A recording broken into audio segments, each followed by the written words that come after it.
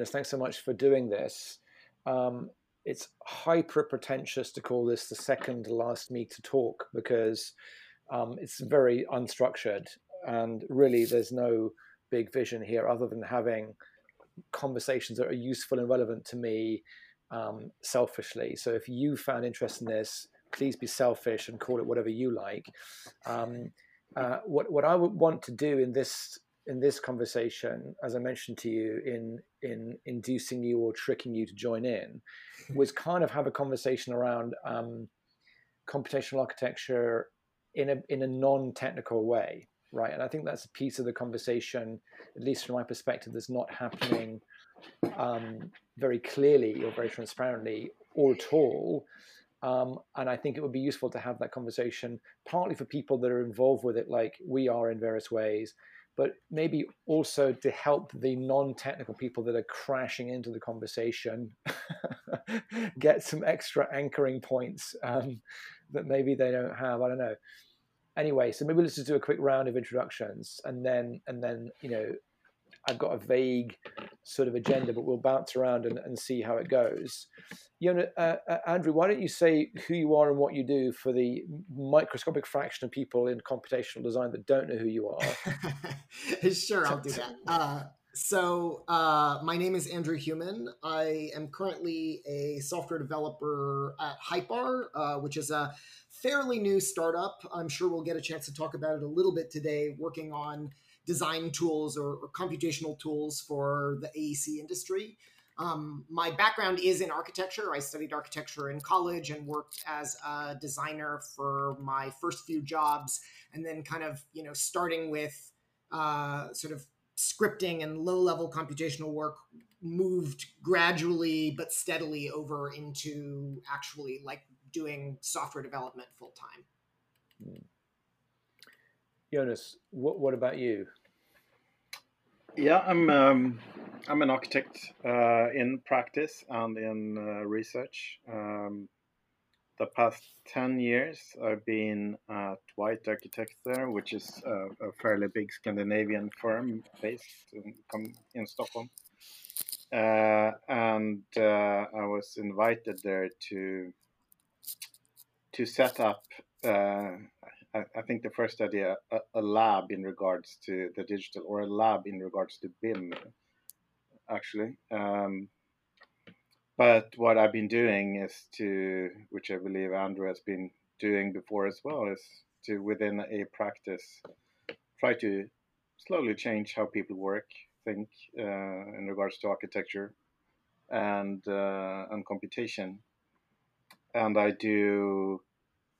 teach in Gothenburg, Sweden, and conduct research project based at Chalmers on similar notions, but the let's say the infusion in practice has always been very important to me, really. Good stuff. I mean, so I'm John Manicherry. I'm an architect. I've been basically up until a couple of years ago working as a sort of specialist sustainability-oriented architect and urban designer, working basically as sub-consultant to mostly large projects. And so I worked on two of the biggest projects in Swedish history, with big in a small team, the city move in Kiruna, and the planned move of a very large office building.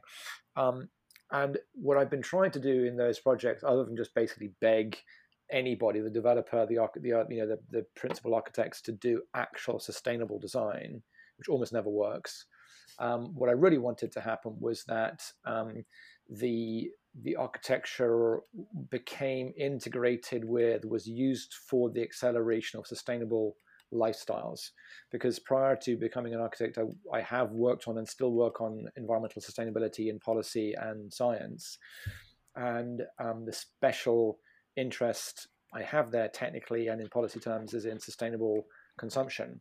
Basically, how do you reframe economic processes, particularly on the consumer side of the economy, so that people just destroy the planet less systematically, right?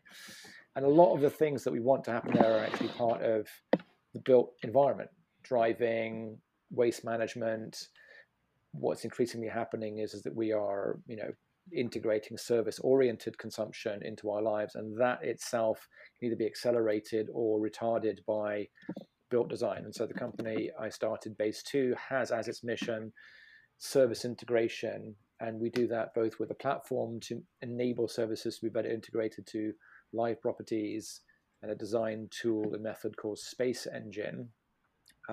We've known each other before this, obviously, Jonas, but over the last year, we built a collaboration whereby White becomes a kind of a sort of structural collaborator in the technical development and market development of Space Engine. So that's the quick background.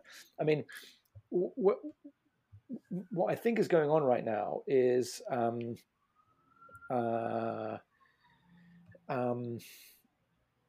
a huge, obviously, expansion and explosion of different kind of computational design stuff.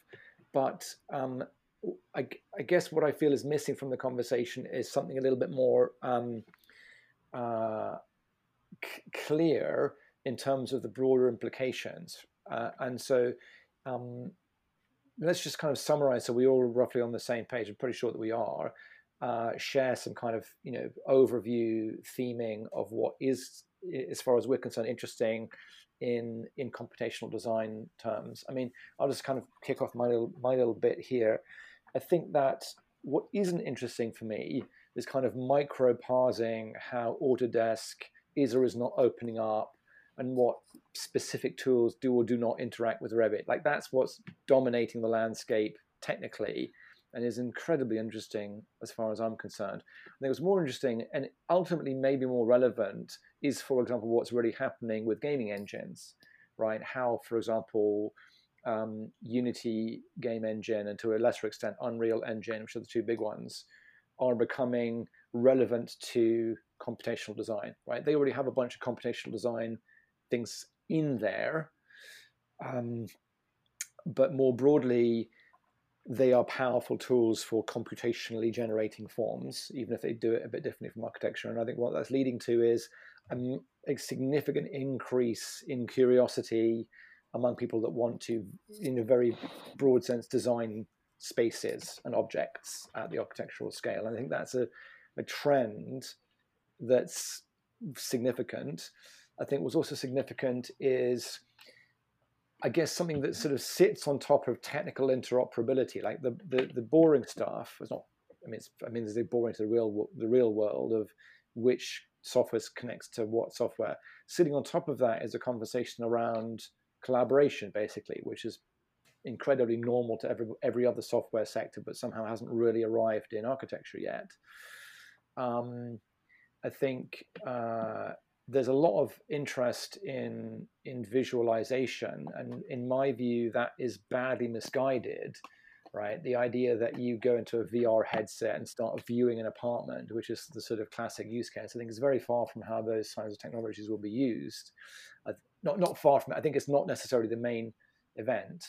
I think what I perceive is that, for example, visualization will be used for facilities management, right? To work out how you can use a space or optimize a space, or how you need to manage a space. And that's a bit different. It's more sort of like business to business visualization than consumer oriented visualization. I think overall, right, so there's just a few, because there's a bunch of others, but those ones matter to me, and I think that they're underappreciated what's really going on there. I think that under all that, or around all that, I don't really have to describe it, is a massively evolving set of skills, right? There's software developers coming into spatial computation. There's graphic designers starting to do parametric design that leads to architecture. There's brand people, there's urban people, it's just kind of getting very, very fluid in terms of the core skill sets. And I think that's a epiphenomenon, or a phenomenon in its own right, that's getting very interesting. But that's a little summary for me. But what do you guys see as being, other than like the technical hard edge of what geometric kernel you use or whatever, what do you guys see as being themes or stuff that's going on that's interesting in this space? I mean, I think from my perspective, the industry has actually changed quite a lot over the last, 8-10 years since I've been working professionally with respect to a kind of just first of all an awareness and an appreciation of computational design as even a thing to do. When I started, it was sort of the domain of a few really specialized firms. It was Norman Foster was they had their stuff. There's all those sort of high end firms maybe had a crack team of geometry geeks, but now it seems that there's been a sort of general uptick of just firms all over sort of seeing this as a necessity, and there's at least a few people on staff throughout who are working not by traditionally modeling, but by writing code that somehow describes a process. And I think that a lot of that is really in a sort of unsexy territory of things like interoperability, getting stuff from one piece of software to another. A lot of it is around a lot of unsexy BIM automation, like, just making sure that, we turn this model into this drawing in the right way and don't, repeat the same processes over and over again. And I think the progression has been one of this becoming like more and more serious, more and more professional, and more widespread. And the sort of specialists in any firm context, were kind of a niche corner group for a while and slowly have been taken more and more seriously by their firms. They've been given more resources, they've been given more power, and they've been given a mandate to actually have an impact, I think, in general. It's not just enough to have your crack geometry geek over in the corner, solving problems for one project. There's an interest in creating repeatable tools that are usable by a wider cohort within a firm, rather than just, because, when I started, despite my best intentions, it was always that, I would write the script and then I would have to run the script. And I think that's still fairly typical. This specialist code oftentimes just becomes the domain of the one singular owner.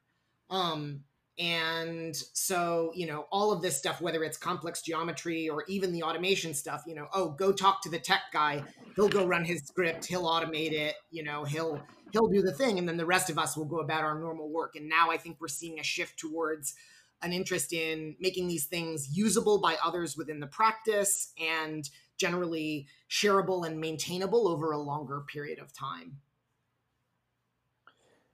Yeah, I mean, could I jump on that train? Yeah, sure. Please do. Yeah.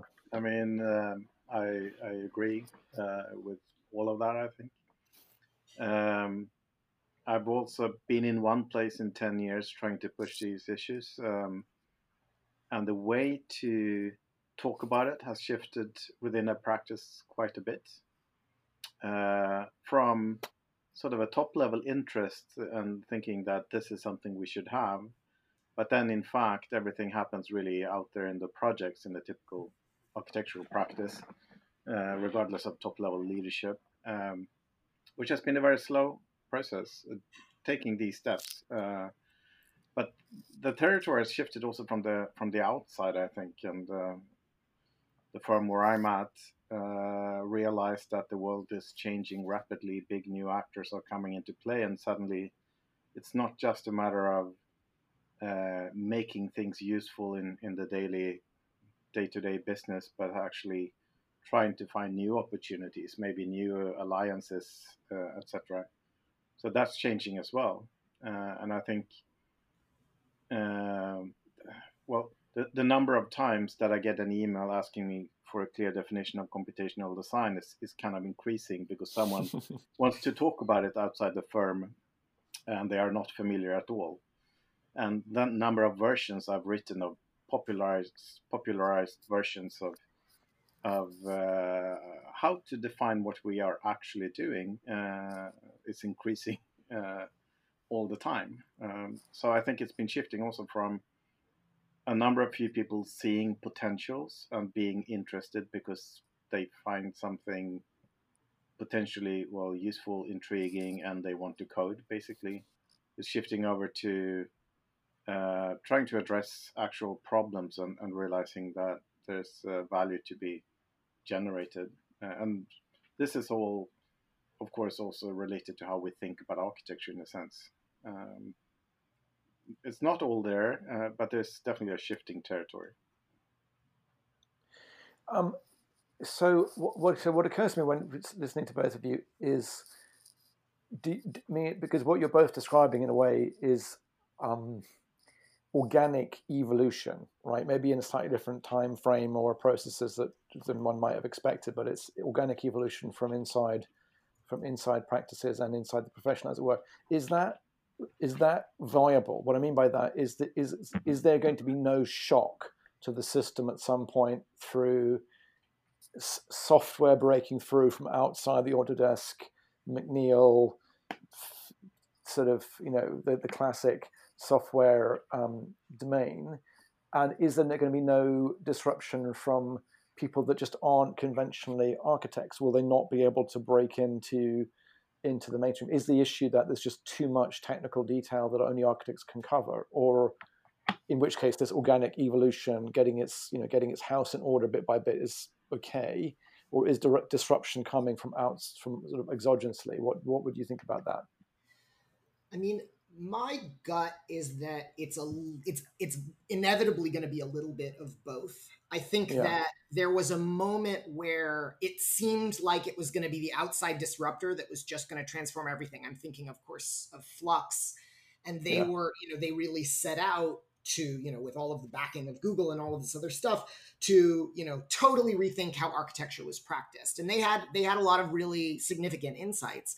But I also think that, there was a great deal of hubris, not everyone in the organization, but certainly some of the visionaries leading it, I think, underestimated the complexity of the practice itself. And I think that I see this in a lot of cases with these sort of external factors, is that there's a tendency to look at architecture, kind of tilt your head and squint at it and say, oh, that seems easy. Like we can write algorithms to do that better than you can. When the reality is that there is still a fair amount of disciplinary knowledge and deep complexity involved in solving those problems when you're actually interested in building a real building, that make it very hard to break into from the outside. With that said, I think that, I think it was, there was a Twitter thread earlier, and oh shoot, now I'm blanking on his name. In any case, it'll come to me. But he made the point, and I think it's a common assertion, but he put it very concisely, which was that, either architects are going to figure out how to do this tech stuff, or the tech guys are going to figure out how to do this architecture stuff, and it's one or the other. Or in this case, probably a little bit of both. And so I think we're going to continue to see architecture firms beef up their ability to capture their processes and their specialized disciplinary knowledge in a way that they can deploy it in a manner more akin to the way tech works. But I also think we will see challengers from the outside, which may or may not be strictly tech. I think more than anything, they're going to be a sort of tech plus novel business model that will, I think present a challenge to traditional practice. I mean, I think, WeWork, where I was before my current job, was one example of this. What do you feel, Jonas, from inside the mothership? You are the head of the digital design group inside the largest architecture office in the Nordics. So you're a bit like the design Death Star of the Nordics. What does it feel like inside? Yeah, I mean, I think that was a compliment, by the way. Thank you. in a roundabout way. I just realized I aligned you with the empire, but assume you're. I'll shut up. What do you think? There's a soundtrack starting to play in my head now. I first of all, I think Andrew, you referred to Oliver Green, perhaps, because I caught that tweet you did a couple of days ago with floor plans, maybe. It was not that one that I was thinking of, but yeah, I mean, similar a lot of question. Activity around this conversation lately. Yeah. I mean, in Scandinavia, there's a big player coming in with the ambition to disrupt everything from Norway, and I think that that adds a level of seriousness, maybe even fear in practices like my own, which is a very big and for a very long time successful practice. It's not the way I prefer to get development going in trying to sort of scare my colleagues, but something new is happening when this is occurring somehow. I'm trying to backtrack a little bit to where you started with disruption, right, or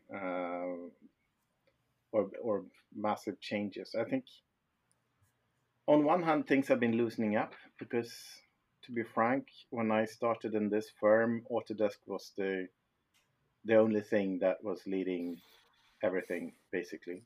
And that's much more open now, I think. And I think that's a good thing, not to discredit all the work done there. But so in a way also understanding that there are communities out there, networks informal between hundreds of practices around the world where ideas have been kind of handed over and shared and all of this, and now starts to really make a difference.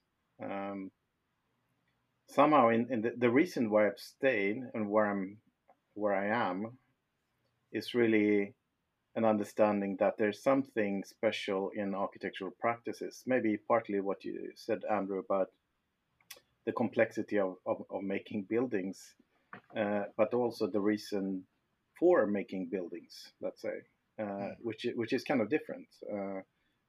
Of course, an architectural practice is not making that investment, is not making all the money, let's say, we are working with our clients. But I think that model where there's kind of at the heart a little bit more of a collaboration rather than sort of a just I provide the service to you and you pay me, which is happening in these processes. And I think that's in a way what I'm fighting for, is to ensure the survival of somehow that attitude, which means that everything must change also. The way we do business, the way we design, of course, is rapidly changing. And I think it's kind of good that there are new actors, and maybe they are sometimes overly confident in what can be accomplished, and maybe they are sometimes believing that technology is the pure and single answer to certain things. But I think that's changing as well. So I see a gradual shift in attitude, and from being in a situation when I try to argue for, well, if not for my existence, at least to push and test certain new things, there's a pull instead. And we could do lots of things if we had more time, basically. Yeah. So you said something interesting, Andrew, which I think for me is sort of the sleeper. Well, it's not even really a sleeper now. It's evolving reasonably quickly. I mean, I think the idea that the current architecture profession will be kind of taken down by smart tech nerds who have worked out how to kind of code space in some way. I don't think that's realistic in the near future, or even in the sort of early midterm, on the basis that, as you say, there's just too much complexity, and that's one of the reasons why Flux, I think, ran into the sand. I actually want to come back to that and gossip about it for a bit, because I think that's actually quite interesting. But I think that what you said when you sort of finished speaking on the point, which is that what may happen is that some technology with a new business model will arrive. I think that's more credible. And what I think will happen there is that it won't, the tech version of architectural design that's effective and will most damage or influence architecture as a profession won't be an attempt to, as it were, take over the current practice model. The current practice model is premised on the idea that every building is a one-off. All right, in principle. I mean, that's in a way almost that's the explicit or implicit ambition. People who go into architectural designs, they want to basically design new things all the time, and they don't want to go into a model of mass production. But I think that's natural. In actual fact, is that the industrial objects tend to be, and in many ways should be, mass produced because of quality and price and safety and speed and all sorts of reasons why we want these things to be that way. What we've learned, I think, from manufacturing, for example, smartphones, is that people don't worry about material differentiation if the packaging of the experience around it is highly diverse and high quality. And I think that there's a world in which I don't know how much of architectural design will be like this, but I feel quite a lot of it will be a world where property developers have basically codified a specific kind of design for the products that they build, which is very, very limited in terms of its, as it were, sort of abstract extensibility. You can't use it, if it's a residential typology, you can't extend that to be a school, right? It's just optimized for residences, and even sub-defined in terms of, location and cultural, relevance and which markets it'll work for. But it becomes a situation where the computation used to design those things is very constrained but hyper efficient, right? It generates drawings that attach to software that a construction company uses, that the material supply company uses, in ways that right now there's just not enough momentum or there's not enough force making Autodesk integrate with suppliers and constructors in that way. So this idea of verticalization, not just in terms of manufacturing, but also in terms of somehow design tools optimized for outputs, I think it feels to me inevitable, right? And the design interface is almost gamified because the constraints are so explicit. You can't do that much with it, but you can do enough. Games like Townscaper, which are highly, highly, highly constrained, but people somehow are delighted by them in terms of their creative possibilities. It really blew my mind how much joy and sense of creative fulfillment people get out of something that has almost no options, right? I think that stylistically constrained, production optimized universe is definitely not an attack on the current, infinite design capabilities of an advanced architecture studio, but I actually think might start taking out massive chunks of the workflow, of the work opportunity.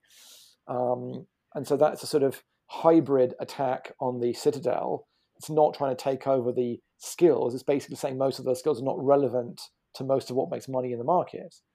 And that's what I wouldn't say that worries me, because I won't lose from that, but I'm interested to see how the profession would respond to those kinds of innovations, which don't attempt even to directly take over their core skill set. Anyway.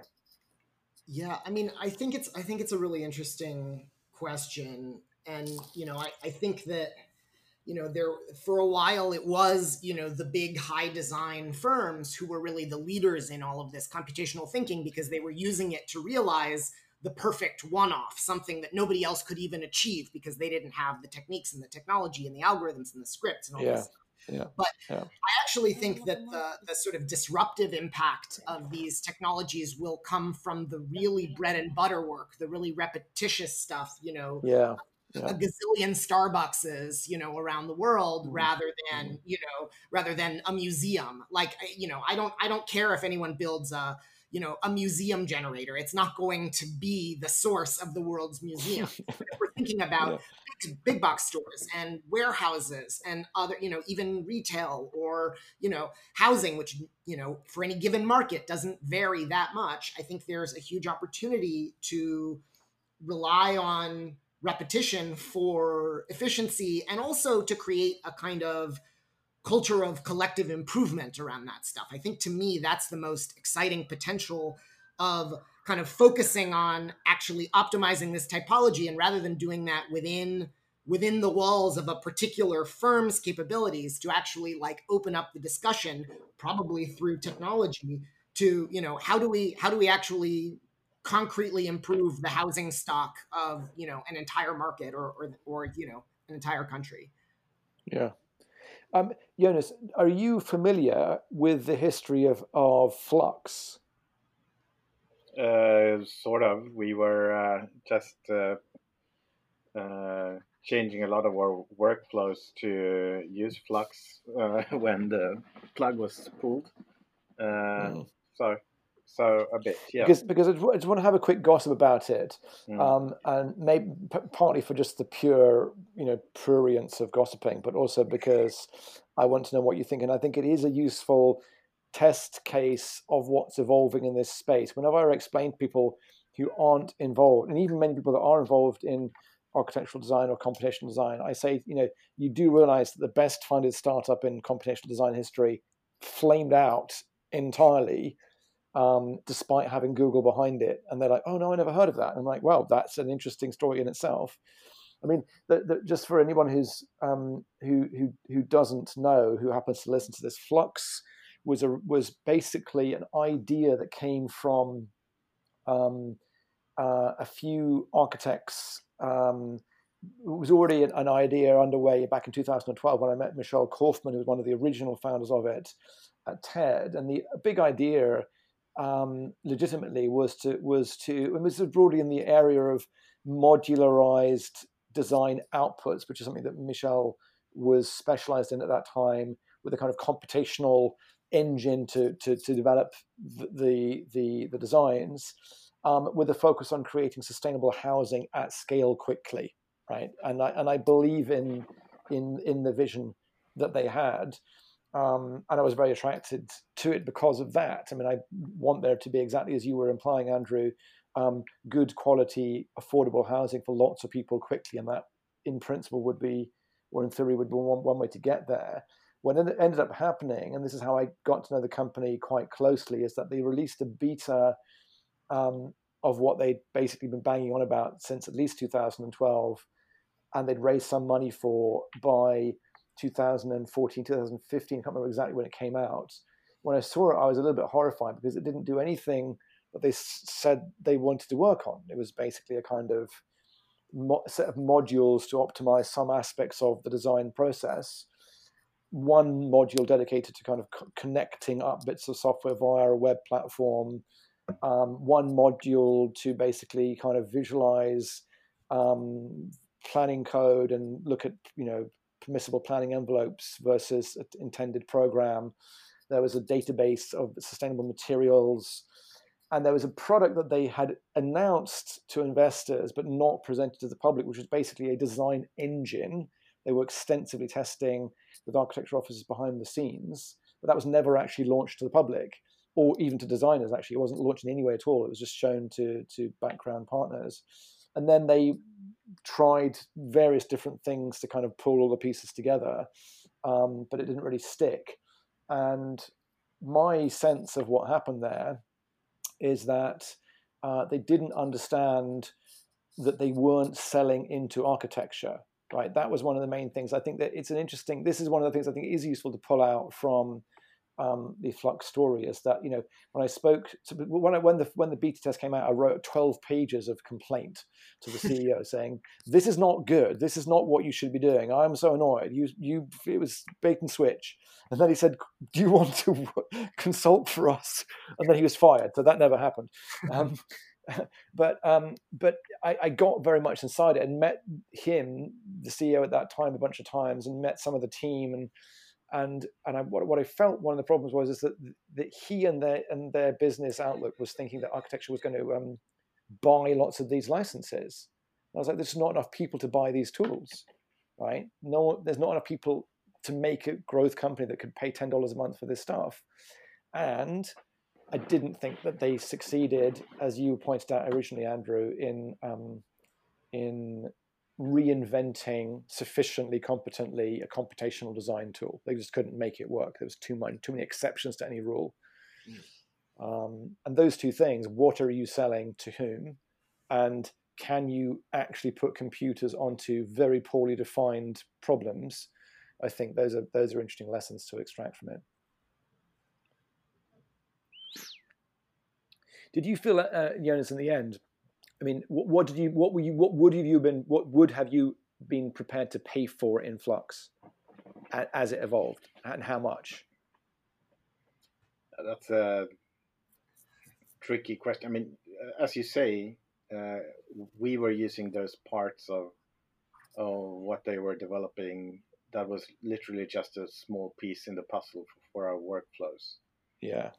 And we did that knowing also that there were alternatives. So I also have a hard time to see how that could have continued in a way.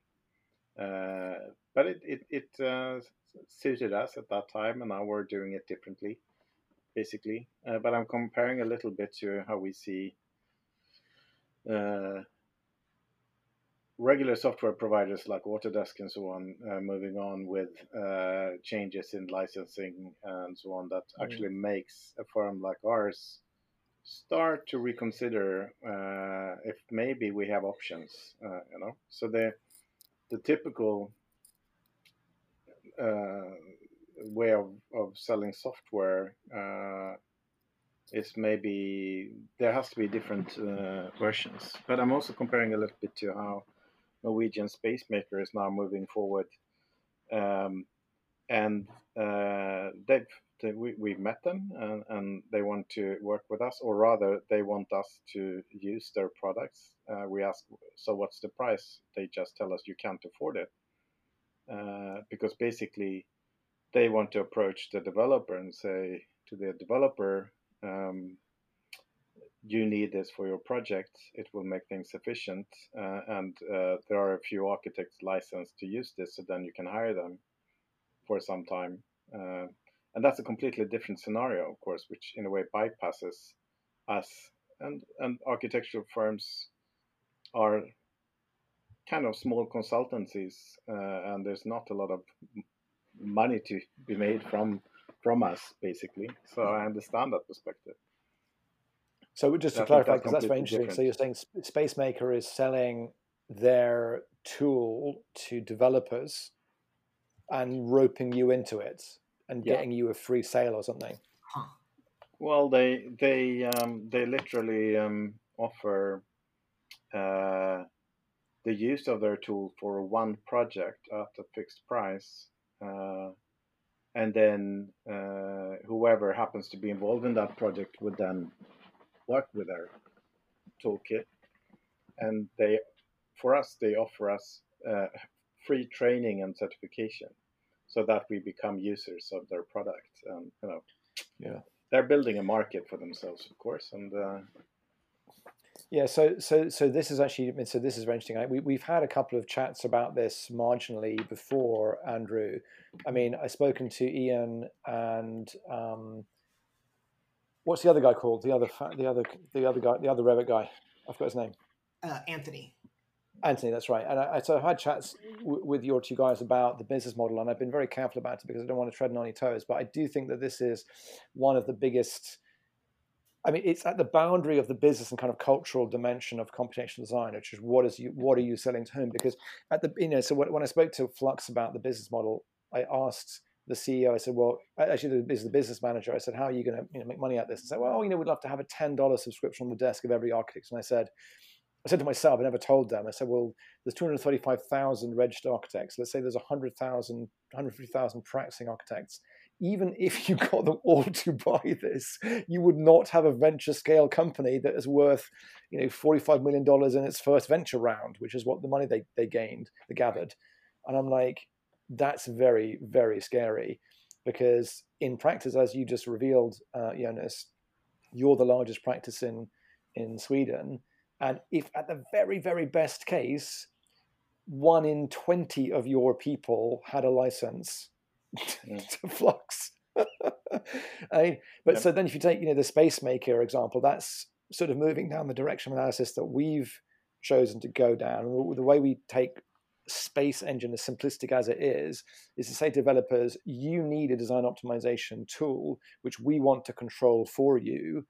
And our relationship, so the base to relationship with you, Jonas, is partly on that basis, right? Is that we aren't selling you a license to Space Engine. We're going and getting work together and using the tool, and the money we get from it is actually not even through the design process, it's through the revenue we generate through service integration over time, and that's the bigger picture. And I actually even think that Spacemaker will run into that problem, which is there's so many ways to optimize space, but unless you have a revenue driver on top of that, it's just going to get commodified. I'm not sure what they think they're going to be selling to developers that isn't just commodifiable, optimization tooling. And so I don't want to see the elephant in the room at this point of the conversation, but we have to talk about a company that just raised funding and does all sorts of things related to web-based files and collaboration, interoperability, optimization, not dissimilar from Flux. It's a company you may have heard of called Hypar.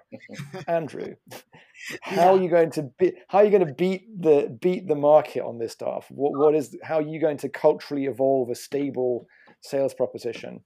So, I mean, I'm probably the worst representative from the company to answer that question. That was a total kind of hijack question. So if you want to bounce it, that's fine. I was just curious. Yeah, I mean, you should have Anthony on, and he can give you a better answer than I will. I mean, I tend to think that we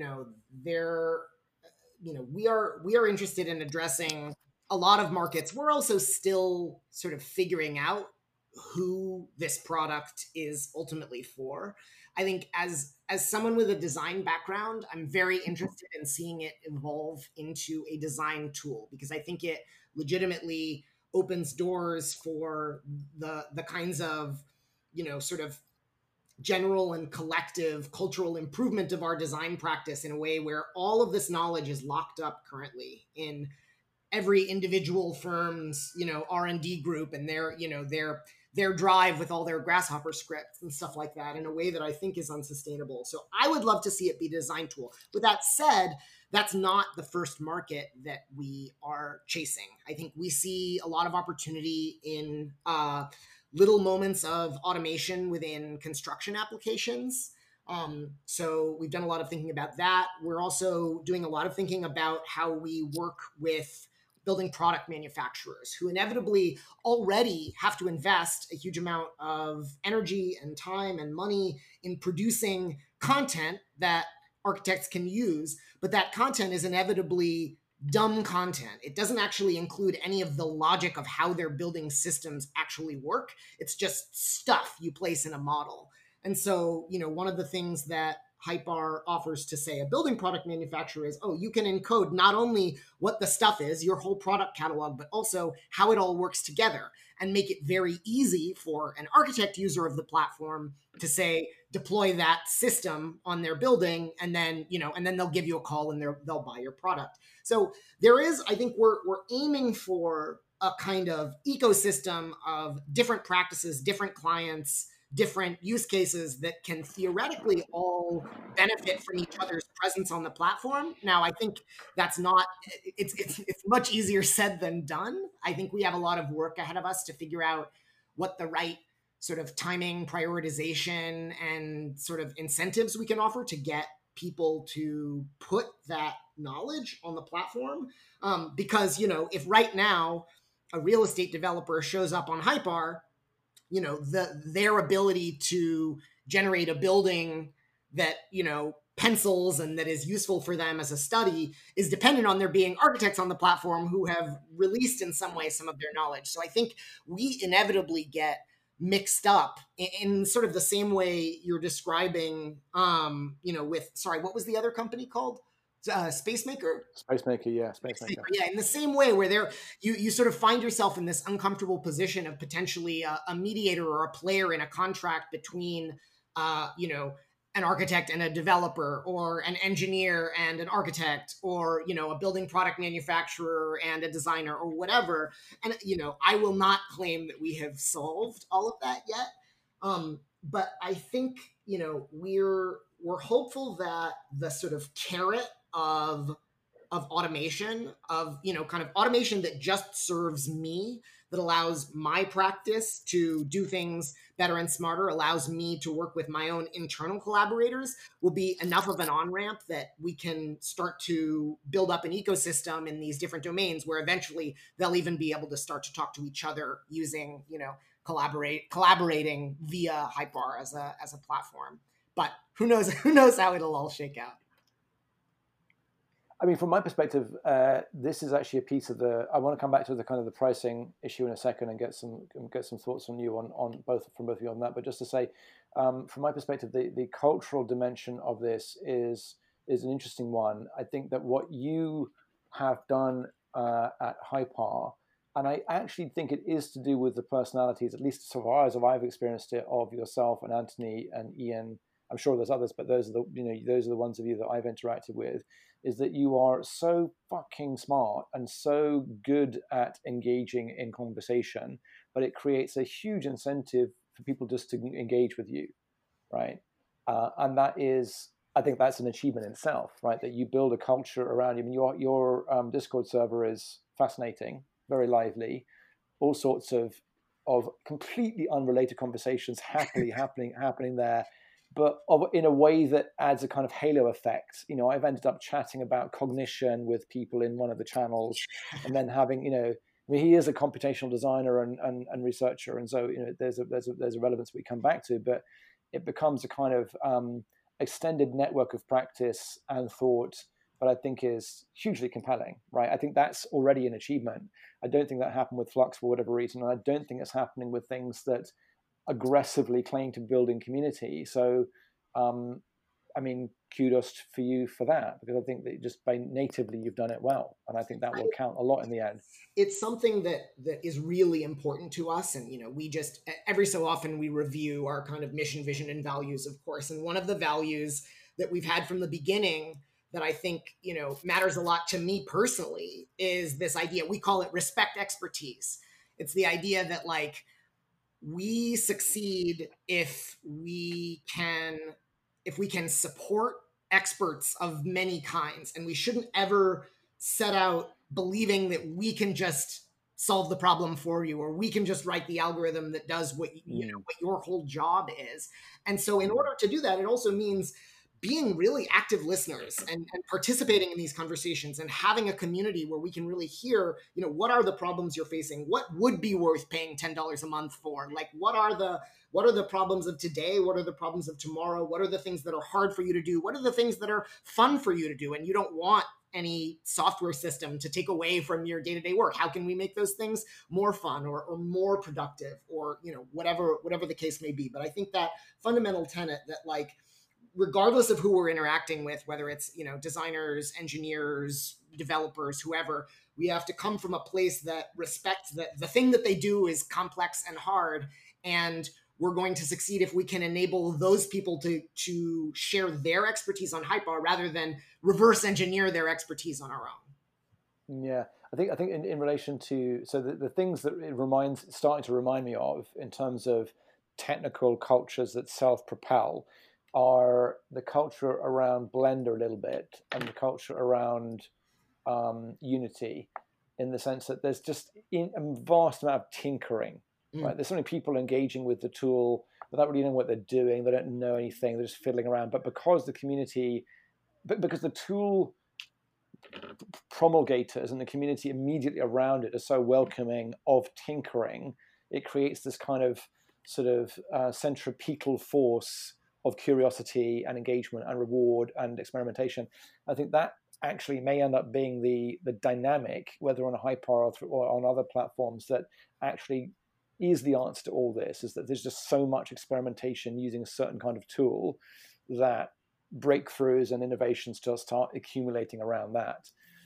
Back on the pricing issue, Jonas, I mean, do you ever have a sense, do people inside the office ever ask you to help them work out a different way of pricing and monetizing architecture, or is that not a question they're asking you?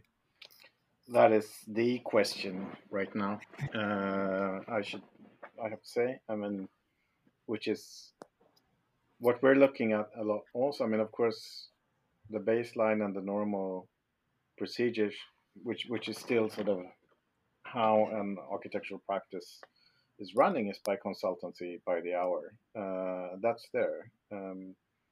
But we have many different initiatives right now which tries to look at alternate models, and no one has the answer to what that is, basically. But for instance, my team, who has been for the past 10 years focusing on interacting with commissions that we have in general at many different scales, from very design oriented to workflow oriented and so on, now address the market directly. So we have to build our own way of actually making business using our skills, etc. And we're not software developers. We're nothing like you guys at Hypar. We're very, very used to going into unique situations and resolving that and adding value through that with a range of different toolkits, etc. So that it's a challenge, but that is definitely happening. And the first new offers are already out there in different ways. So on that point, just to kind of clarify it slightly, is the office, well, maybe it just isn't the way it works, but do you have a feeling that they are looking to you as the leader in the technological sort of pathway of the company to think through that shift in monetization strategies more than anybody else? Or is it, what I'm basically trying to say, what I'm basically asking is, does White think that technology is the route through which new revenue models will evolve, or it isn't the primary route? It's one of the main routes recognized, and in fact, internally we are reorganized to face that to a certain extent. I'm curious, Jonas, if that means like actually like selling any of your sort of technical capabilities as themselves a service, or actually selling software, or still in kind of the domain of like using technical capabilities to support projects or maybe new kinds of project delivery. Like what shape does that take?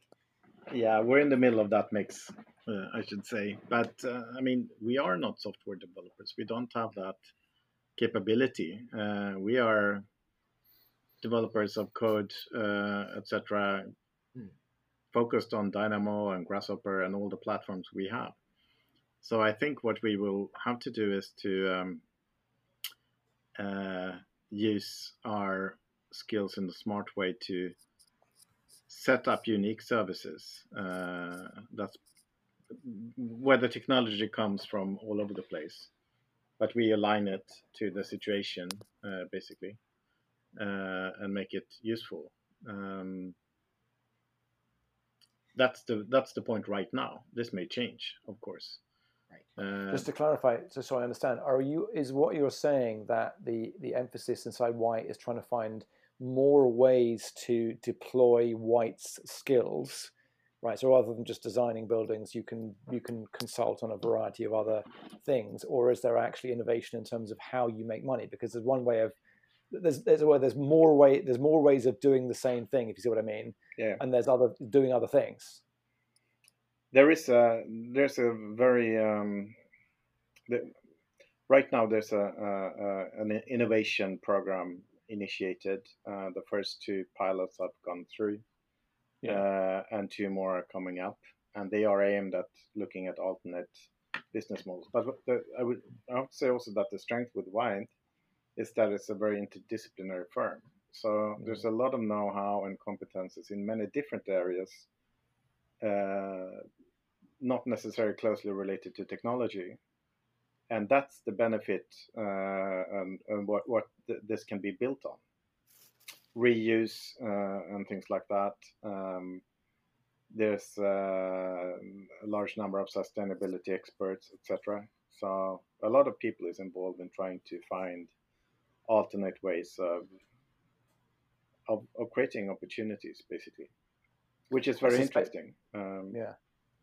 I suspect that would be actually in the end a big aspect of the, I want to say, well, I mean, it's not just defensive, but like the kind of a newly proactive value creation on behalf of the architecture profession. Is that it's not just that it's technically solving boring issues that software is not close to being able to solve about layout and form and space. It's just that the people who go into architecture are weirdos that are interested in lots of things, and if they're good, they can put those things together, and that is very antithetical to computation right now. I mean, basically, the fact of the matter is the people that go into coding basically are quite narrowly focused technicians, however good they may be, at least professionally. And so that, I think, is going to be an interesting aspect of the evolution of the profession, which is it's not just technically solving spatial problems, it's having a very, very wide perspective on the relevance of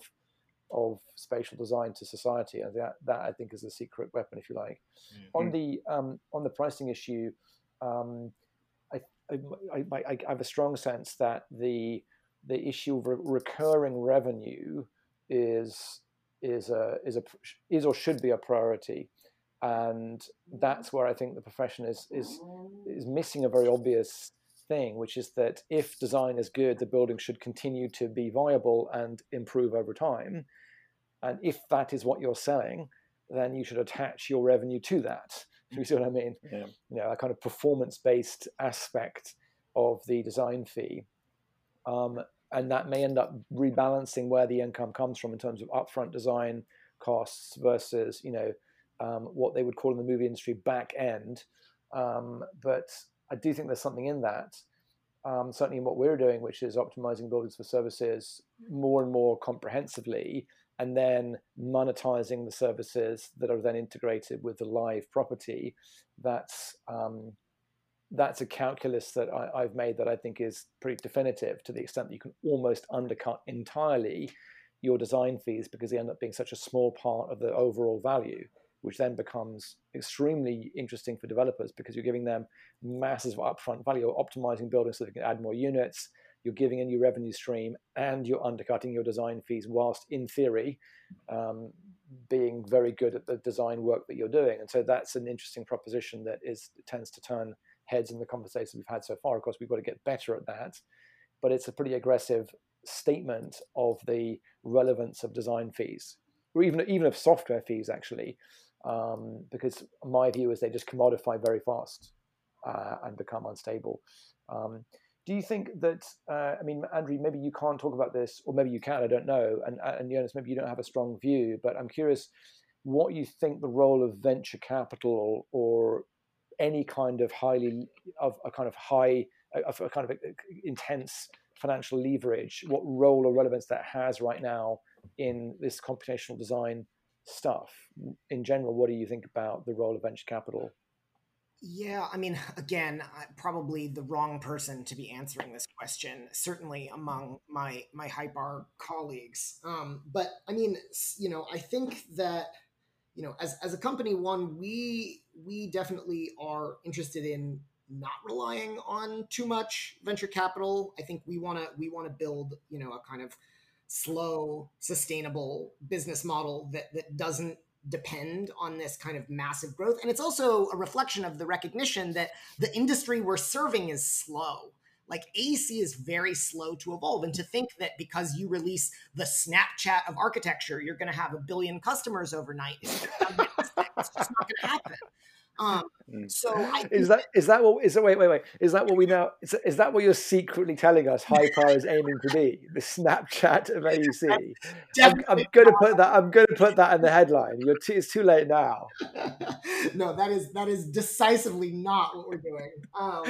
But in fact is sort of antithetical to what we want to do. I think the point is that, like, the kinds of massive growth and massive market share that VCs want are just not really that viable in an AEC context. Now, with that said, I also think that the appetite of venture capital for addressing the sort of building market has grown. I think there was a lot of trepidation around it for a while, and it was, it was something that VCs didn't even want to really talk about. There were, a few very specialized groups that were interested in building industry stuff. But it seems like that's shifting quite quickly, and people are very excited to sort of get on board with this general AC space. But, it remains to be seen how that will shake out. And I do think that there's a lot of risk associated with trying to map other, we saw this with WeWork, like, fundamentally, a business that had a lot of technology and really, it wasn't just a slogan that, we sort of operated a lot like a tech company, even though we were fundamentally a real estate company. But, that tension is not a small part of what led to the downfall. Like, I think this assumption that you can grow and evolve at a tech pace when you're working with, walls and doors and floors and windows is always a little bit challenging.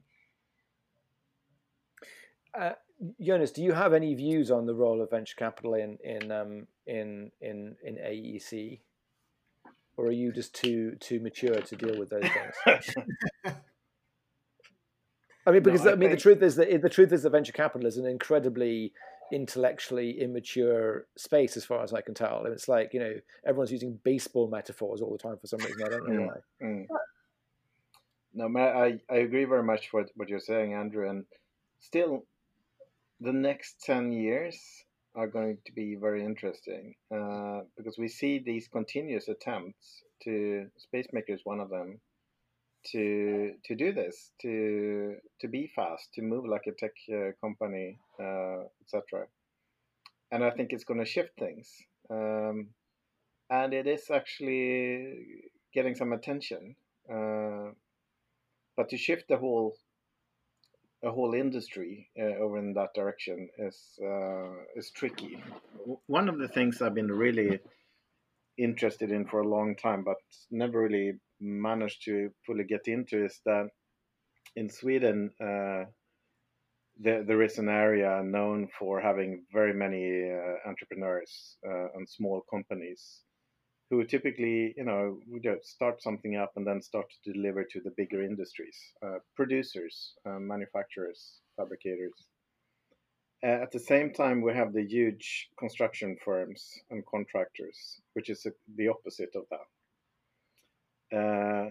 So somehow I imagine a scenario where many smaller actors, which could be starting up and maybe get funding like this and increase the rate of innovation, also in the material production, for instance, is something that would be extremely interesting. And I think it could address many quite critical issues also in terms of sustainability and the way the built environment is produced and rejuvenated, etc. But that said, it's in this case, you cannot only build it as a tech company. There are many different components, and my example is more the fact that we still a lot of the built environment is actually constructed through materials in different ways, and there's no way that you're suddenly going to have a production rate of 20,000 units all over the world, because stuff has to be moved, and we should do less of that. But there's, of course, a lot of intelligence that could go into that. And I think that's those kind of networks and build that intelligence would be extremely interesting. I do think capital at that scale and at that sort of disposability, at that level of disposability, will change things a lot. And I mean, I hope that we will get some of it soon. What I have learned myself in terms of scalability and going to market with these kinds of things is that there's a sweet spot between. So what we've mainly learned is that the real estate profession on the property management and ownership side is staggeringly behind in terms of technological evolution. They don't have databases, right? So we have a partnership with a very, very large real estate association in Sweden, and they sent us a list of their members at one point. And it was a spreadsheet where I would say a solid third of the addresses were spelt wrong. Right. I mean, right. And so our job is, we know, they know what we're doing, which is to optimize service integration. And at the level of spelling addresses of their own members, the addresses were spelt wrong. And that's the level of it, right? And they are some of the most advanced people in the country, and Sweden is is one of the highest levels of technology penetration in business in the world. And I think that that's a significant block. And then there's the competence behind it. If this is not a joke. I mean, we had a contract with Skanska to help them do service integration on a property in Malmö, in the south of Sweden. And at the third meeting, once we'd signed the contract, the guy said to me, when I was explaining to him, how the model works and what systems we want to integrate with and so forth, one of the project leaders on their side said to me, okay, so an API, can that be written down on a piece of paper, right? I mean, this is Skanska. This is one of the largest construction companies in the world. and they were asking us to help them build the premium office block, and that was pretty horrifying. And so, whether it's across construction or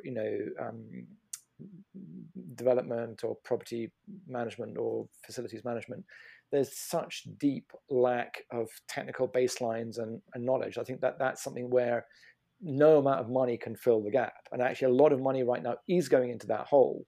Right. And so what we've learned is we have to find the sort of middle ground between attempting to expand into space, which I think is very dangerous, and sort of just solve everything yourself so that you don't fall into these entropy pits, or not doing anything at all and not being able to connect to anything. Right. If you look at a company like Katerra seems to be falling into, in a way, the same gap that Flux fell into. One of the ways of describing it is just filling space because there's space, right? And just solving more and more and more and more because there isn't a viable solution out there that you can scale with. I don't think venture capital is solving that, but I think that when enough niches have enough sort of, as it were, liquidity of competency, if you see what I mean, enough innovation, those things can link up and everything can kind of expand and accelerate a bit together. And I think I start to see that actually around Hypar, because watching people's innovations, some of which is funded itself, converge into what you're doing starts to look like the way the world needs to be, the way the AEC world needs to be as venture capital starts to be more than just wasted fantasy money, right? Is that these different niches accelerate together and each has got its own coherent track rather than one or a few actors trying to fill vast space with lots of money. Right. Yeah, I mean, it's a good point, and I actually have never sort of thought of it in that light. But I think maybe one of the things you're referring to is this sort of emergence of a lot of very similar models that are sort of standalones around the sort of like building generation space. Obviously, like TestFit is best in class in this. They're exceptionally smart. They've really built this thing from the ground up. It's very smart. It knows all of the restrictions. It can build many different, kind of building typologies, and it's very fast. But we're also starting to see, 10 and 20 and 40 copycat test fits of, working in maybe different typologies or different markets or whatever. We have a word for this, or an acronym at Hypar. We call it YABC, which is yet another building configurator. And I think the reality is that, like, I mean, I think that the picture that you paint is an appealing one, which is that actually, venture capital could be supporting the creation of all of these super niche, super optimized, building design tools. But the problem is that, like, the infrastructure, the sort of base layer that you need to lay down to get something like that spun up is such a significant barrier that very people try it. And, everybody who spins up one of these new things, they're going to go look at Rhino Compute. They're going to go, they're going to have to, hire a bunch of web devs or, learn a bunch of tools themselves that they're not familiar with. And so at least, one of the angles for Hypar is that we want to be that sort of infrastructure layer to make it very easy to just focus on your particular expertise and the particular problem that you're focusing on, and not have to worry about how you're going to get it up on the web, or how you're going to make it secure, or how you're going to make it performant, or how you're going to plug it into an optimization framework, and all of these other things that everybody else is sort of spinning up on their own.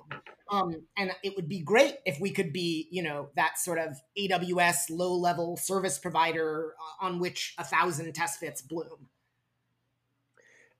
Just to kind of shift slightly, so we'll see if we can get through a few more topics before we kind of cut it short. Jonas, on so you're a professor at Chalmers also. In terms of education first, then we'll kind of look at training inside a practice. What do you think is happening around these things in terms of education? Are you of the view that the best way for training or studying architects is to just like flood them with technology skills from out of the gates, or leave it till later, or both and, or what do you think is the best way through here? Well, first of all, I think architectural training in schools, that's its own animal in a way, and there's cultures emerging and shifting and trends and all of these things and interests. So at my university in Gothenburg, Chalmers, has as an included engineering program that has raised the technological understanding and the competences quite a bit. But at the same time, we also have tendencies to actually abolish it. I mean, you're probably familiar with the post-digital narrative, which is still very much relating to technology, but not as to make a point, not to show off the technology, but actually go in quite the opposite direction. So that's one thing to be said, I think. Right now, I would say that the most advanced students, they actually find their own way. They find the communities, they relate to those, and they make use of their training in school to refine their skill sets and so on. But there's no way literally to well, one cannot assume that there's a whole bunch of young eager architectural students who would jump at an opportunity to learn. Having said that, it's still sort of a I teach in the master's program, so I have students who've done 3 or maybe even 4 years, and they typically sometimes come to us when they realize that either I probably need to know this in order to progress, or they already have been on their own building up this understanding, and they want to apply it in the most advanced studio at the university, basically. So I've been teaching for a quite long time, and the interest of students is continuously shifting.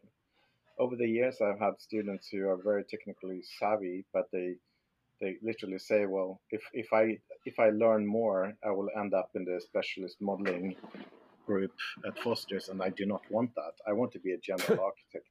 Yeah. Things like that. So there's a complexity there. Do you so just to extend that in terms of Inside White, what is the status with training? Do people want to be trained in computational architecture tools? Do they not want to be trained? Do they want other people to do it for them? What is the push and pull around the skills evolution inside the company? The hard thing in a company is that the time needed to go from knowing nothing to become an expert or even adverse at something, you don't have that time. So it really depends. Very, very few colleagues have within the practice taken those steps. Most of them have acquired it elsewhere. But then again, we have a lot of junior staff who come in with skills, and unfortunately, in some cases, they lose it over a few years. And that's we try to capture that and to find a way to for them to grow. But they, of course, also many of them do not want to end up in a specialist spot. They want to learn the whole, which I understand. They want to learn how the whole thing works, basically. But it's the interest is growing. But then again, to go back a little bit to under your earlier work, things like human UI makes things accessible to them, and I know that was one of your drivers initially. So we still use it, and it's happening. But so just to finish on that point, I mean, on your side, Jonas, just to be super clear, are you saying that the leadership in the practice isn't insisting that the entire practice upgrade its skills in this area? Just it's kind of an organic evolution? I think they should be saying that. They start to say that. But then I realize I just put you in a politically sensitive situation. I mean, so. I would say what's a firm realization is that we need to upgrade the practice. That's not necessarily the same thing as saying that everyone working here should acquire new skills. We have to remodel the way we work, and people come and go. So okay, I'll let you off the hook. I don't say anymore. I think we get the point. I mean, Well, it's nicely finessed. yeah. just to jump in quickly on this topic, because I think it's really interesting. You know, I've often pushed, like, I think people get freaked out by the notion of like learning to code or learning what they perceive to be a pretty extreme technical skill set that requires a huge amount of effort and energy to learn, which is, you know, to an extent true. The thing that I think firms can really benefit from is promoting a sort of abstract computational mindset, a way of thinking about problems and identifying opportunities that are ripe for these kinds of techniques. Not everybody needs to know how to write a script, but everybody should be able to look at a problem and say, oh, there could be a script for that. And I think that, like, you know, in my time in firms, I was always trying to promote that sort of a thinking. And I also think that that's something that we can stand to be doing more of in schooling, is teaching people, because, you know, architects are, as we talked about earlier, very good at sort of synthesizing many other disciplines. But I think the sort of language of well-defined sort of rigorous abstractions over whatever it is that we're talking about, whatever we're modeling, you know, whatever thing we're trying to optimize for, or whatever, is something that I think a lot of architects really struggle with. And we could do the industry a service by teaching people to think about things in a sort of data-oriented or computational way, even if they never write a line of code in their lives. I think that's maybe. Could I just add to that? Yeah, I think because what has been happening is from the, let's say, the original BIM perspective, where a lot of colleagues, of course, have been forced to work with BIM software, which is all, at least initially, very much directed towards what is that final delivery, and then backtracking back, and even a few years ago, suggesting that this should, we can sketch here, we can use this in the very early stage, which was problematic. So that was, of course, a strategic decision which really was just pushed out. But it had many repercussions. So I think to add the perspectives that you referred to, Andrew, also in early stage is where you can provide values and you can do a lot of difference. And that's where we mainly operate, basically, to push ideas in that sense. And it's taking hold. So it's working, I think. I think so. So your point is well taken, Andrew, about not necessarily formal computation thinking, although I think that's good, but sort of the logical precursor to actual computation, and reinforcing that inside architecture to give people a kind of bridge so they can say, well, that looks like something that could be computed, and detect those things early on. I mean, that leads to another issue. I mean, it's a deeper issue though, which I've pointed out before, and I use it to describe one of the problems. I use it to describe the essence of the problem in the bigger picture with Flux, and with things like Flux, including YACB. Was that yet another computational? What was it? YACB. Yeah, but that's that architecture has failed, in my sort of hyperbolic summary, to generate viable theory in thousands of years. What I mean by viable theory are things that you can test, right? And that means something in scientific language. But actually, the thing is that when computation is applied to a discipline, what it applies itself to is the theory that can be tested, and that is a lethal problem right now, is that architecture hasn't served up enough theory to make massive acceleration of computational optimization an easy or obvious or viable thing in many cases. And I do think it's where things like Flux failed, because the premise was in the minds of computational people in Google X, where it came out of, is, well, look, you know, it looks like a technical problem. We can throw computation at any technical problem. What's not to like here, right? We can do this. Turns out that it isn't, most architecture is not framed as a scientifically technical problem. What is a good typology? What is an efficient floor plate? What is a good block structure? What is a good urban structure? All super contested, very poorly defined issues. And that's, I think, in a way, ironically, one of the things that would happen when bringing computation into architecture and urban design is that people would have to think, in many cases, for actually the first time ever, in terms of what is the science here we could compute, right?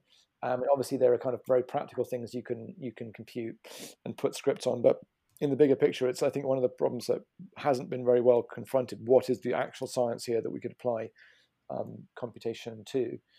Do you think that that hybrid education will evolve because of computation? Either of you, do you think that there'll be these sort of new disciplines, which is spatial design, where for 3 years you're learning different tool sets, and there's some architecture, some urban design, some product design, some theory of space of whatever sort, mixed with computation, and then you can specialize in architecture later on? Is that a realistic thing, or is that not a thing? I mean, I've always believed that hybrids are sort of inevitable. I don't know what shape that takes. Certainly in academia, and I think there's a lot of inertia in general that just makes sort of the evolution towards those hybrids in a meaningful way quite difficult. But I do believe in the potency of those hybrids, because when they emerge organically, they're really incredible. I mean, I think, when I worked at WeWork, there was a team whose sole job was to sort of think systemically about our processes, and they were not designing projects. They were thinking about designing the design process. They were thinking about how this is going to work, how it's going to tie into supply chain, how it's going to tie into approvals, and how can we streamline this process itself? How can we describe rules and logics that set out how a WeWork should be drawn? And we didn't have a name. I mean, there wasn't even like a good name for that discipline, but working with that team improved my ability to build computational solutions for those processes tenfold, because there were experts in the work who could say, this is how you think about it systemically. And they were fundamentally hybrids. They were thinking about, architecture, but they were also very much like systems and process oriented thinkers. And I do think that these hybrids emerge organically. Architecture is actually sort of fundamentally a hybrid discipline. It always pulls in influences from science, and often to horrible effect from philosophy, from other all kinds of other disciplines. It has this sort of inbuilt dilettantism where architects just want to be an expert in a little bit of everything. But I think that educational programs that can seize on that, and that can maybe focus that energy in a little bit more of a useful direction will ultimately prevail. At least that's my hope.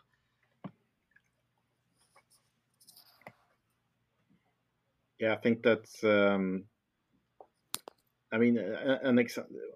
example. I think, and what is happening is, of course, the kind of schools that combine engineering and architecture, where maybe the engineering side is more prone to take on computation as a field of working, which typically then at Chalmers, for instance, ends up with people with double degrees, structural engineers and architects, but they still are trapped in that situation. I mean, I think that it is interesting because they learn to think in a different way, and the question is then, can they apply that on completely different sets and scenarios?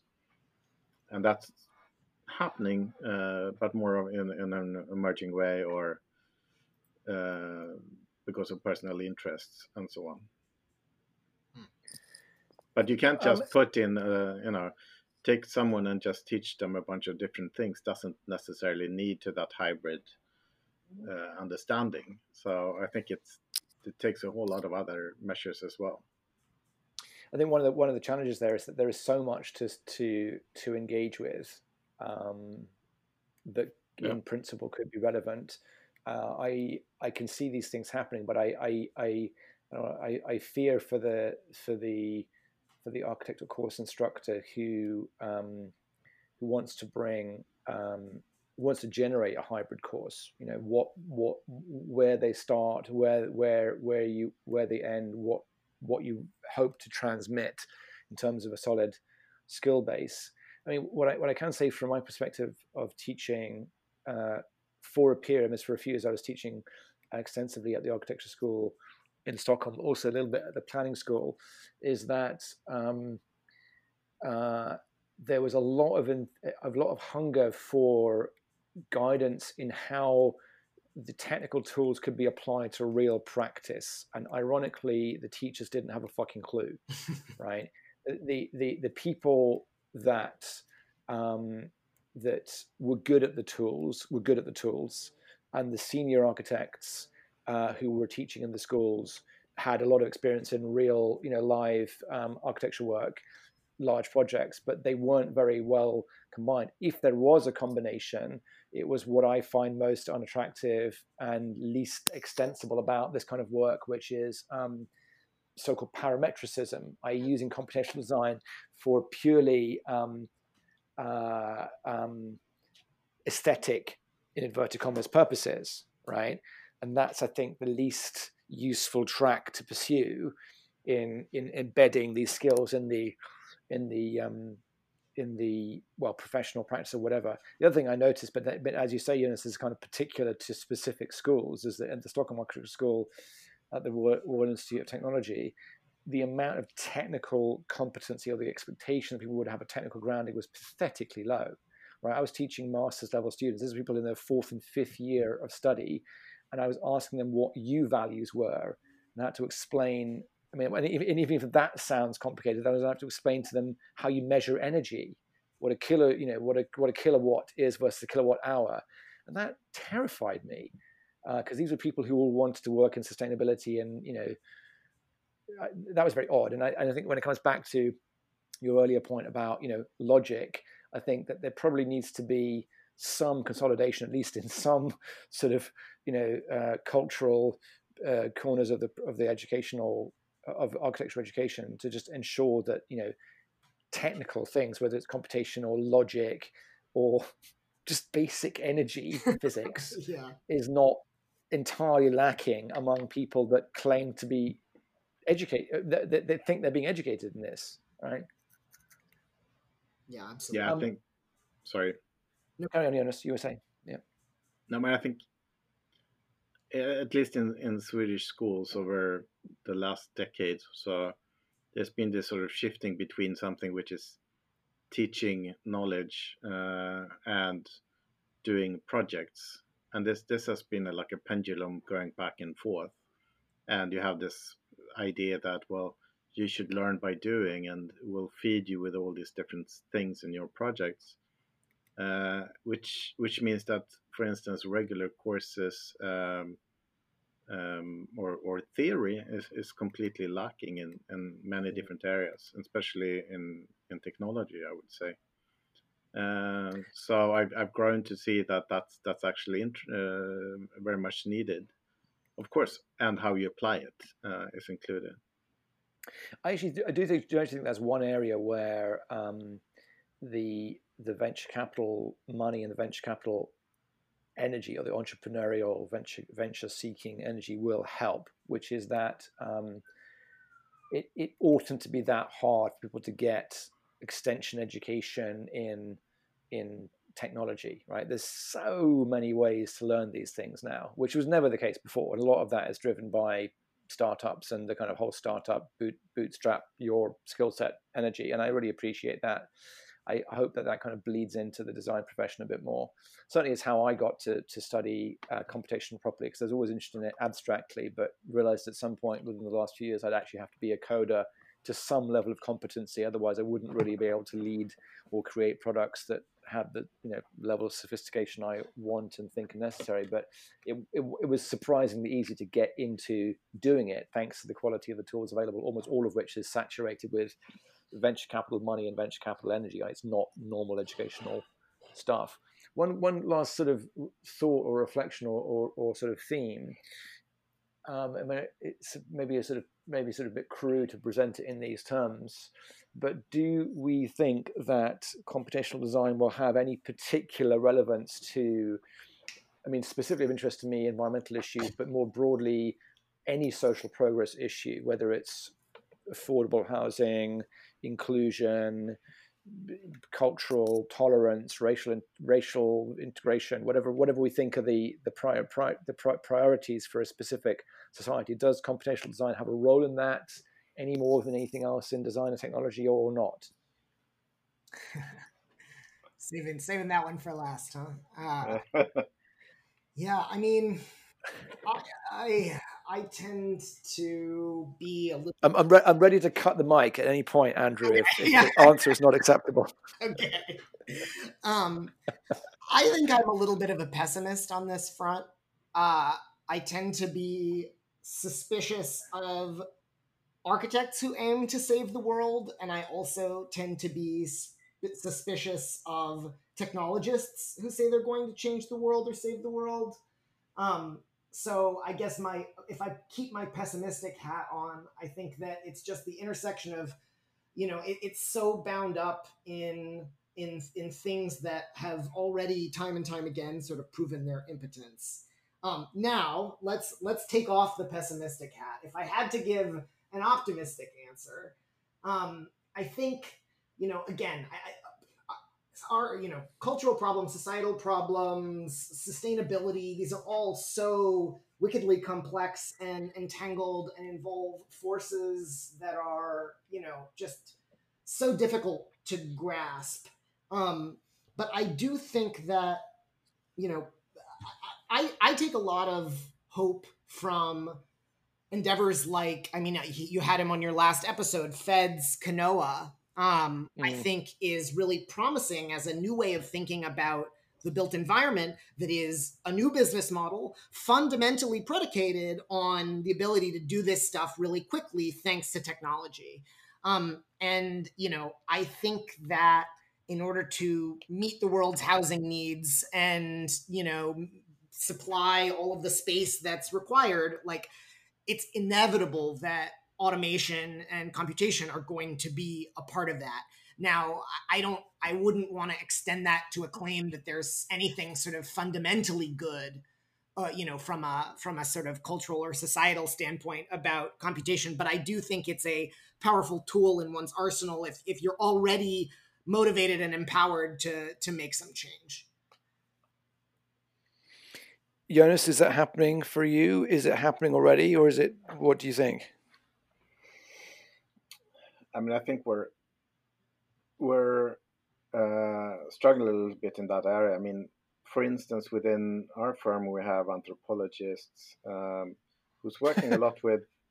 They're an important part of projects in terms of understanding communities where we engage. But and we've been together in projects, but to get actual links between what we can provide and what they provide is very hard. So I think there are certainly interesting opportunities in related areas, maybe more in general sustainability or the reuse of materials, which could also be related to sort of a cultural aspect and so on, where things are happening.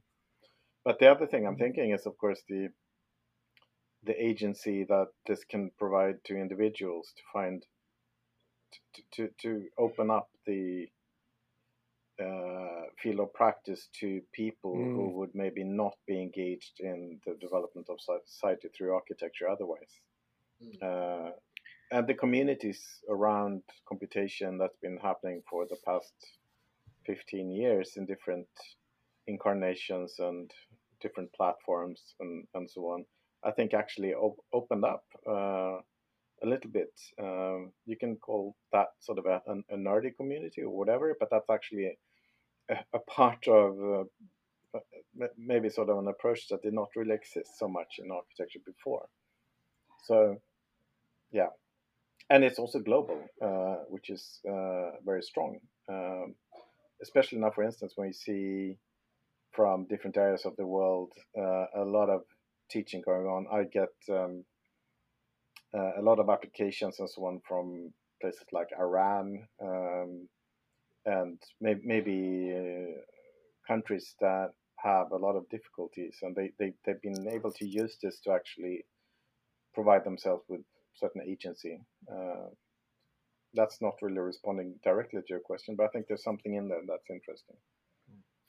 Yeah, I mean, so I think that in terms of sustainability, the ability in the built professions to measure and model raw efficiency, starting with energy in various ways, daylighting, airflows, sort of models of energy consumption, insulation, and then taking it a level deeper, sort of performance of materials, supply chains, and so forth. All of that is getting good and better, and it's becoming a kind of basic free feature of design tools. And so that is in theory very promising. That the problem is already with that is that isn't ultimately actually where sustainability becomes a problem. If you're building a giant building in the wrong location and destroying nature and requiring huge amounts of infrastructure to get people to a luxury hotel, you can make that building super efficient with energy, but the energy balance will be wrong anyway, right?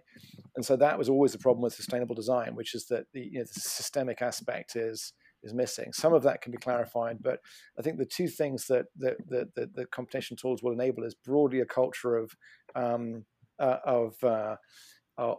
transparency, where people just expect that you have good answers, right, for why you've made a choice, which isn't the case in design right now. And I think that that's a kind of second order effect of computational tools. Developers and society will say, show me you're working. Why have you made that choice? And if you haven't got a computational answer, you better come up with something else. I mean, that level of transparency, or the rise of transparency, will help. Also, I think that exactly as you say, Eunice, the democratization of access to tools and therefore potentially projects. I actually think that is going to be one area of disruption where people who do not have certification and don't want it because they feel they're excluded start pitching into projects saying, let me bid a design to you. And that will be its own pressure. Well, this has been a ton of fun, and I really appreciate you joining in. I think we've covered all the themes that we wanted to look at in a very sort of shallow way. Hopefully some people will get something out of this, particularly those who aren't already in the fight, as it were, and who find it a little bit uninteresting to join in. I can say that we only used the word parametrics once, and it was my fault that we did so, which is massive achievement on our behalf. So, Andrew, that was great to speak to you. Jonas, it was great to speak to you. And let's do this again. I'll put this online very shortly, and we can bounce it around our networks from there. Okay, thanks, guys. Thanks so much for having me. Yeah, this is a great conversation. Yeah, great time. Thanks.